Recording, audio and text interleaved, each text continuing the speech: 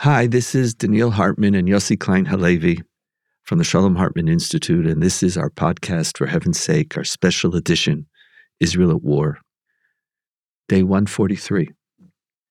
And before we get into today's subject, I personally, and Yossi, I know you do as well, we want to thank all of you, our listeners, our loyal listeners who've been our community since this war started. And the people who we talk to and indirectly are influenced by, also directly through your writing. And because of you, this podcast, this series, has become the number one podcast in the English-speaking Jewish world. United States, Canada, Britain, Australia, sometimes South Africa. And very often episodes become number 2 or 3 in Israel. So it's very gratifying. We walk together, and we appreciate the fact that this is a format and a framework within which you find meaning. And for some of you, some comfort, and for others, a lot of challenge. And that more or less is where we are as a people. And that leads us to today's subject, Rafah, or Rafah, the last section of Gaza, which has yet to be controlled by the army, taken over. Troops have yet to invade that area. It's also where 1.4 million Gazans now reside. All those who were in the north and the center, the humanitarian corridors sent everybody down south. It's also where our hostages are. It's where Sinwar is, hopefully, unless he's now in Egypt or somewhere else. It's the last stand of we're not sure what. Rafah, we'll use the word Rafah, is an inflection point almost for everything that's happened in the war. On October 8th, our desire to win, our declaration of our moral right to win, has all come down now to Rafah. Without Rafah, Prime Minister says, there is no victory. Because we know they're still there. The organization is still in power. The terrorists are all there. The tunnels are there. What have we achieved? The hostages are there. There might be a hostage deal, we don't know, but they're there. Do we just leave them? Do we not? The humanitarian crisis that we started to understand later than the rest of the world, but it's also coming to it. Like, you can't avoid the humanitarian crisis anymore. If you go into Rafah, what are you going to do? What does it mean to move people back north? Do you have an infrastructure back north? What are you going to do? There's people. And in many ways, Rafah also is an inflection point for the world. We spoke about the shifting attitudes of the world towards the war, but even our greatest friends on October 8th, even those who continued to support us throughout these last 140 days, the United States, which vetoes a resolution calling for a ceasefire, they're saying, don't go into Rafah. This is a bridge too far. This is the next stage, which will bring a catastrophe. So how we're going to think about Rafah, how do we engage in the next number of days? The army is preparing military plans. Everything is moving forward. It's almost as if everything is coming to a head right now. Rafah is now the encapsulation of the whole war, where it's going to go, and how history will judge it. So when you think about Rafah, this city, this reality, all the packages, all that's involved, how do you understand it and how do you think about it? So, Daniel, I really appreciated the way you framed the dilemma. And for me, this is the moment of decision. And we are facing a choice between, on the one hand, the achievement of the goals of this war that have appeared elusive all these months. And you and I have debated whether victory is even possible anymore. And now suddenly it seems one last push. We have Hamas cornered. Maybe victory is really in reach. And at the same time, maybe a far-reaching hostage deal is in reach. So that's on the one hand. On the other hand, the terrifying possibility of the humanitarian crisis intensifying in ways that we can't imagine. The UN is warning about widespread hunger and disease, tens of thousands of additional casualties. And we know that if we go into Rafah, we may well lose the support of our last allies. And so we're standing before the moment of decision. So what do you decide? What do you decide? Where are you? Like, our job isn't to be prophets. Maybe that question wasn't fair. So let me pull it back. No, it's where I am personally. No, That's not a even fair where question. you are. It's not even where you are personally. I don't know if I've said this over the last months. When you ask somebody today in Israel, how do you feel? What you mean is the last hour. Because otherwise people give you this 4-hour answer. How do I feel? Well, it depends personally, collectively, and so is it good? It's just say, no, I'm just talking to you for the last hour. How you feel? So where right now, because it changes all the time. You and I literally are on top of the news right now, where we are with no guarantee for the next 2 hours or 3 hours. Given these 4 constellations right now, what decision, where are you, what's weighing you on you more? So first of all, tactically, I think we need to keep threatening that we're going in. Mm-hmm. And that's to get a better deal on the hostages. And that's clearly Benny Gantz's approach. I think, by the way, Netanyahu, I know you don't like to do this, but he deserves some credit some of the time. Don't worry. Just let me say that, and I'll go on. Daniel, say it, but in my answer to your question, he factors in. I appreciate that. He does, because when he speaks about total victory in his bombastic way, that's when I begin to think, well, maybe victory really isn't I'm not possible. sure that that's not a posturing towards Hamas as well. Okay, but our issue is not Netanyahu. No, but it is in terms of factoring in. But like this notion that if the war is continuing, Hamas, we're going to move in. Okay. What do you want to do? If there really is a chance of destroying Hamas's capability of governing in the morning after, I say we go in. I take a deep breath, and hopefully there'll be competent measures in place to deal with the humanitarian crisis. And in terms of losing our allies, deep breath time. First, I appreciate that. For me, Rafah is less the moment of decision between values. It's both my fantasy and my nightmare at the same time. Throughout the war, from October 8th, we've had the fantasy that we could win. And I love that fantasy. And it's really important for me in my life here in Israel. Part of the way we get through the day is with that hope. And it doesn't have to be messianic hope as I presented it in the past. It's just hope that maybe there could be some victory, even if it's not all that victory. That we won't have a genocidal regime on our border. You're going to have something, yes, but maybe not. You're not going to have a genocidal regime on the border, correct? Something. But we're holding on to some aspiration for victory. And I want to tell you, I don't even know if it's anymore the genocidal enemy on the border. I don't know if it's also not very deeply psychological, that we need a victory to heal the wounds of October 7th, to heal our trauma, to heal our fear, some victory that will give us an ability to have a different myth of stability. There's a myth of stability. I need a myth, and we all know we create myths. Or that will give the residents of the southern border a psychological framework for returning to their home. Even though, as one of them said to me, would you go back? So I could have a myth of stability for them, which might not be that, there's something immoral about that or problematic about that. But I think we're trying to bring something to a closure.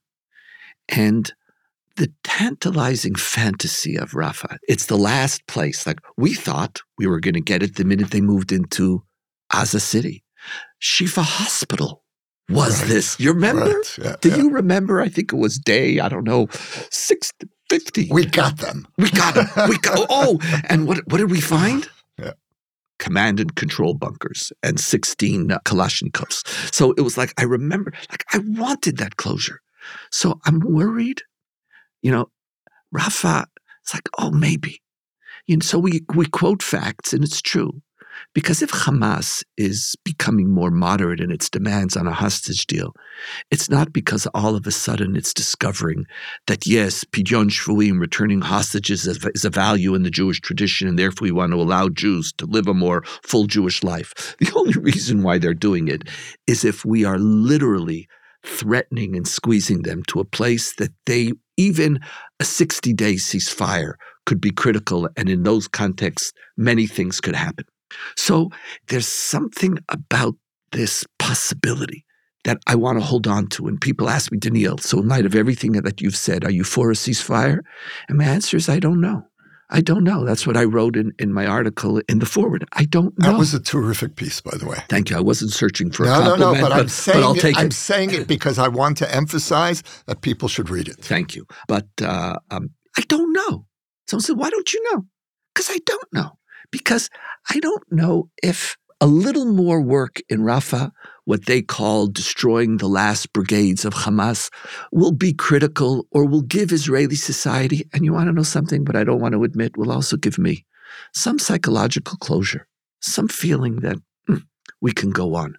So for me, Rafah has this fantasy, but increasingly, and I've been feeling this more and more, and here I am, I'm more in tune with much of our audience who lives outside of Israel and less of the audience or the population in Israel. As you know, the humanitarian crisis, civilian casualties, we need to give an accounting. We cannot continue to fight this war without even talking about this. I'm not saying that these people were killed unjustly. I'm not even going there. But to not talk about it, to not struggle with it. And when I look at Rafah, and I look at the over 1 million people who are there in 10 cities and hunger, like, what are your plans? And so we could say, oh, don't worry. The army knows what it's going to do. The one thing I learned from October 7th or for the last 140 days is that on these issues, we are always unprepared. And we could come up with a plan and we appoint some system of distributing aid. It's not there. And I think Rafah is the place where we could no longer fight this war justly. This is the point where it's a just war, but we have to fight a just war justly and without much more serious engagement with the humanitarian crisis. The fantasy of that moment doesn't override the terror of a total moral collapse on the part of Israel and a suffering, an unjust suffering. We need real solutions, and we can't be just to tell us, I want to hear what they are. So Rafah is the moment where our moral credibility will be decided. That's how you're saying this. You see, for me, it's not a public relations issue. No, I'm saying for ourselves. It's where our morality is going to be tested. Now, Israeli society, stand up. Now, you said beforehand the corridors were enough, and corridors were a deal. It's a story. It's correct. When you're fighting a war, get civilians out. Maybe that was the best we could have done. Were there other things we could have done? We've also talked about that. But right now, how are you going to seriously deal with 1 million people? And they're not just disappearing. What do you think? They're just moving? Do you know what type of infrastructure you have to create for people? Do you know what type of support? Do you know what it's like? I don't know what it's like. All I do, we live privileged existences. But what does it mean to move back, to destroy territories? You think that's just a matter of a week? You think, let's just move 1.2 million or 4 people. Let's move them 3 kilometers here? Daniel, I'm with you. The main reason that I think the Israeli public is not capable of that kind of essential conversation is because of the hostages. And I'm not saying that as a justification, but an explanation. But I'd like to go back to the earlier point you made before we lose it, and that is the need for psychological closure. And I agree with you that the psychological dimension of this war is critical. But for me, it isn't so much internal, but external, toward the region, toward the Palestinian people, toward our enemies, Iran, Hezbollah. They need to understand that we are not the nation of October 7th. We're the nation of October 8th. But you, Yossi, said last week that you achieved that already. Before Rafah. Yes. No. So now what I'd like to do is actually offer some affirmation of a point you made earlier, which is the question of whether we can begin to let go of the fantasy of a total victory, because maybe we've already won to some extent. And this is a really important part of this conversation. This morning, I read an interview with one of the Hamas leaders, Abu Marzouk, an interview he gave to Egyptian television. Very important interview. And the interviewer was angry at him. He said, look at the devastation that October 7th has brought on Gaza. Do you have any regrets? Now, that's a very important question to be asking a leader of Hamas from an Arab journalist. That question in itself is an indication that we may have already inflicted enough devastation that the message has gotten across. Correct. His answer was very different from what he said in the past. In the past, he was all bluster. He said, we didn't expect this kind of barbaric Israeli response. Translation, we didn't expect that Israel would not honor our immunity behind the human shields of Gaza, because it's worked every time in the past.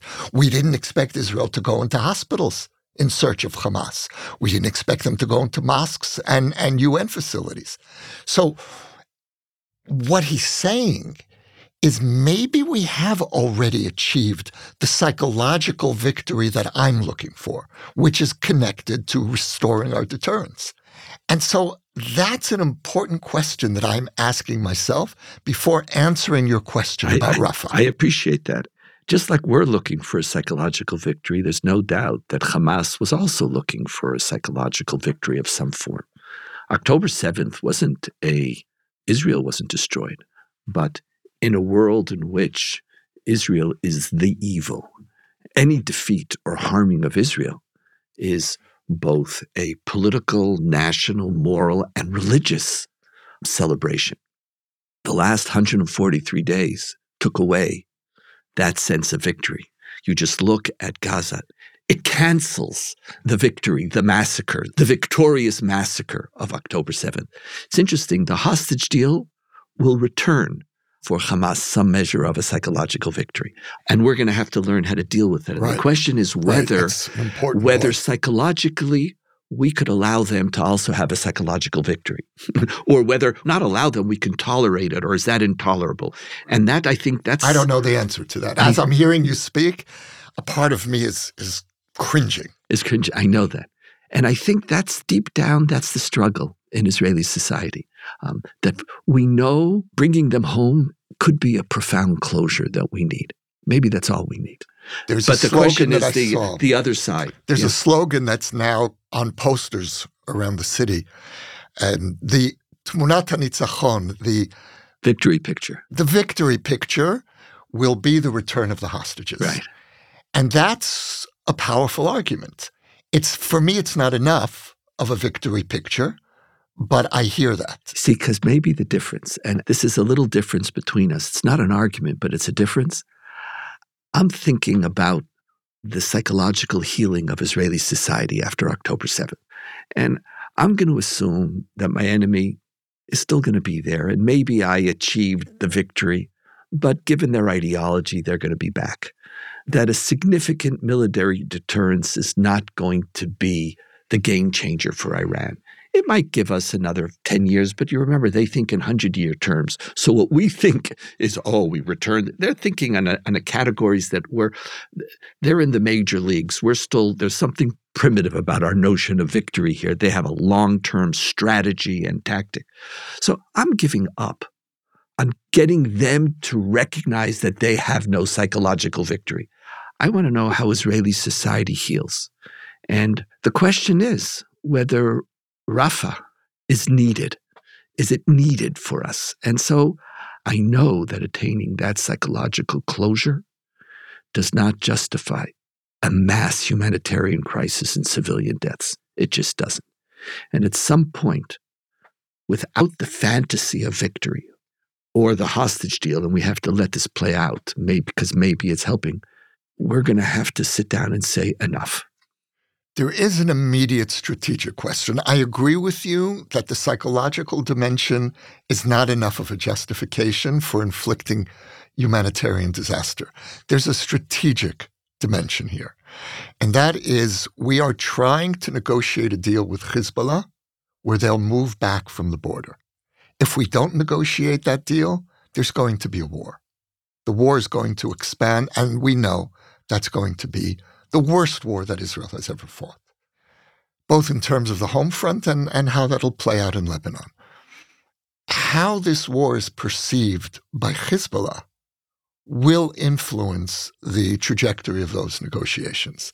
And so that's something else to throw into the mix. It's not only a question of deterrence and long-term calculations. There is an immediate strategic consequence here. I don't think in those terms. And I'm not making my lack of thinking in those terms a virtue. It's just describing. Because I don't know. It would be very hard for me to argue Rafah is going to make the difference to Nasrallah. Like, do we move in? Do we not move in? I don't know. There is a war going on in the north that is more or less hidden from the public eye. So I don't know. Or here I want to argue with it for a moment. Even psychologically, there's this new strategic objective that we don't know for sure that it's there. It might be there. I'm telling you that it's there. And then behind that language, we go back to justifying something which at its core is not strategic. Because we could always, right. If you just get that next bridge, that's the strategic tipping point that we need. Right, and we've been there before. You're right. But when we think this through, we need to look at all of the elements at play, because if this really is a culminating moment, there are lots of consequences that need to be factored in: internal, regional, international, and how one balances the other, how one plays out against the other. Each of us is going to make our own calculations, but these are the elements that we need to consider. And one of the things that I want to add to the conversation, and I want us to talk about it a little bit, is Rafah also could be the moment where Israeli society has to begin to understand that we don't get to fight a war in isolation from our allies and the world. When is it that we are going to internalize our dependency on the world, the dependency of our economy, our dependency on political allies, that Israel's military strength is not just whether we could come up with a plan for Rafah. Crucial point. And so here, and Israelis here too again, at the beginning, when do we acknowledge our place in the world and our interdependency? When they're helping us. When America comes and from the first day is sending tens and tens of huge transport planes with equipment. When we need, of course, when the world is supporting us, look, we're part of the world. We're the darlings of the world. We have world opinion. Our friends are friends are friends. The minute somebody comes up and says, no, who said the world, they're anti-Semites, we don't need it, we're independent. And then we're allowed to say no, and all of a sudden, use the word bluster before, it's like, there's boisterousness. It's this whole, this Rafah could change. Mm-hmm. Yes. Not only the outcome of the war, but I think it is a moment where Israeli society is going to have to decide to what extent does the critique of the world of our war become an internal conversation which has yet to happen? The challenge that you're proposing to the Israeli psyche is to reconfigure our understanding of power. I think about the far right. And, Ben Gvir calls his party Jewish power. And he has such a childish notion of power. Power is military power. It's determination. It's all will. Well, power is a very complex web that includes an economic dimension. It includes our standing in the world. It includes our relationship with the diaspora, certainly with the United States. And somehow when the far right speaks about power, all of those other elements disappear. And it just becomes a game of Risk, the board game. Yeah. And you're right. This is a moment when we need to have a serious conversation about power. Now, all of the issues that you've raised don't negate the fact that there are moments when one must go for military power and risk weakening those other elements. But if you don't factor in those other elements, you are not holding power responsibly. So Rafah is a moment, really is a moment. For you, it's a moment where different objectives, different values, different ends have to somehow fit in with each other. And for both of us, the hostages are a game changer and how that plays out. And I think for both of us, we would be willing to continue threatening Rafah, maybe doing small little minor incursions in order for Hamas to recognize we are serious, because unless there is a fear component, the hostage deal is not going to happen. And that is a victory picture, one victory picture, especially after the psychological deterrence that has been returned. So there is this Rafah as the moment when we have to choose, and some really difficult choices.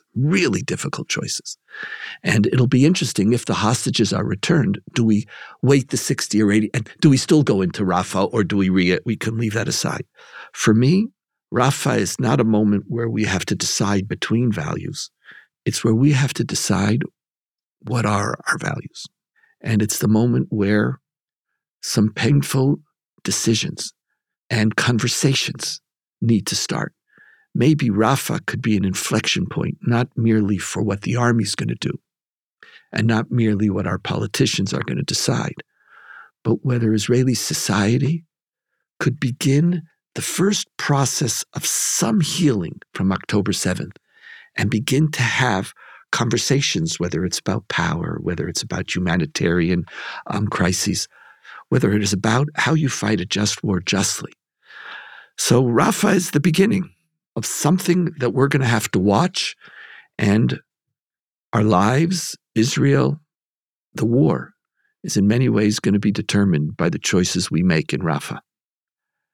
This is, for heaven's sake, Israel at war.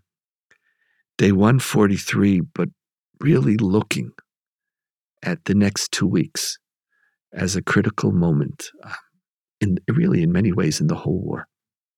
Pleasure being with you, Yossi. Always. May things be okay. Bezrat Hashem.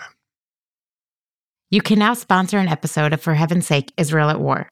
The link to donate can be found in the show notes or at shalomhartman.org/For Heaven's Sake. We will acknowledge your gift on a future episode. For more ideas from the Shalom Hartman Institute about what's unfolding right now, sign up for our newsletter in the show notes or visit shalomhartman.org/Israel at War.